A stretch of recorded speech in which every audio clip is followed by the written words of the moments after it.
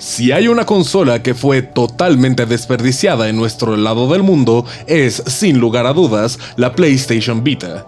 Mientras que en Japón tuvo muchísimo apoyo de parte de desarrolladores, indies y la propia Sony, en nuestro lado del mundo no tuvo la misma suerte, aunque muchos de sus juegos se mantuvieron como clásicos de culto. Pero todo este complicado legado ha llegado por fin a un término.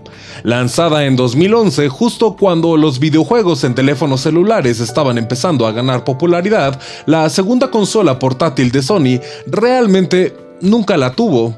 Y es por ello que la compañía ha decidido terminar la producción de unidades recientemente, noticia que dio a conocer a través de su cuenta de Twitter en Japón.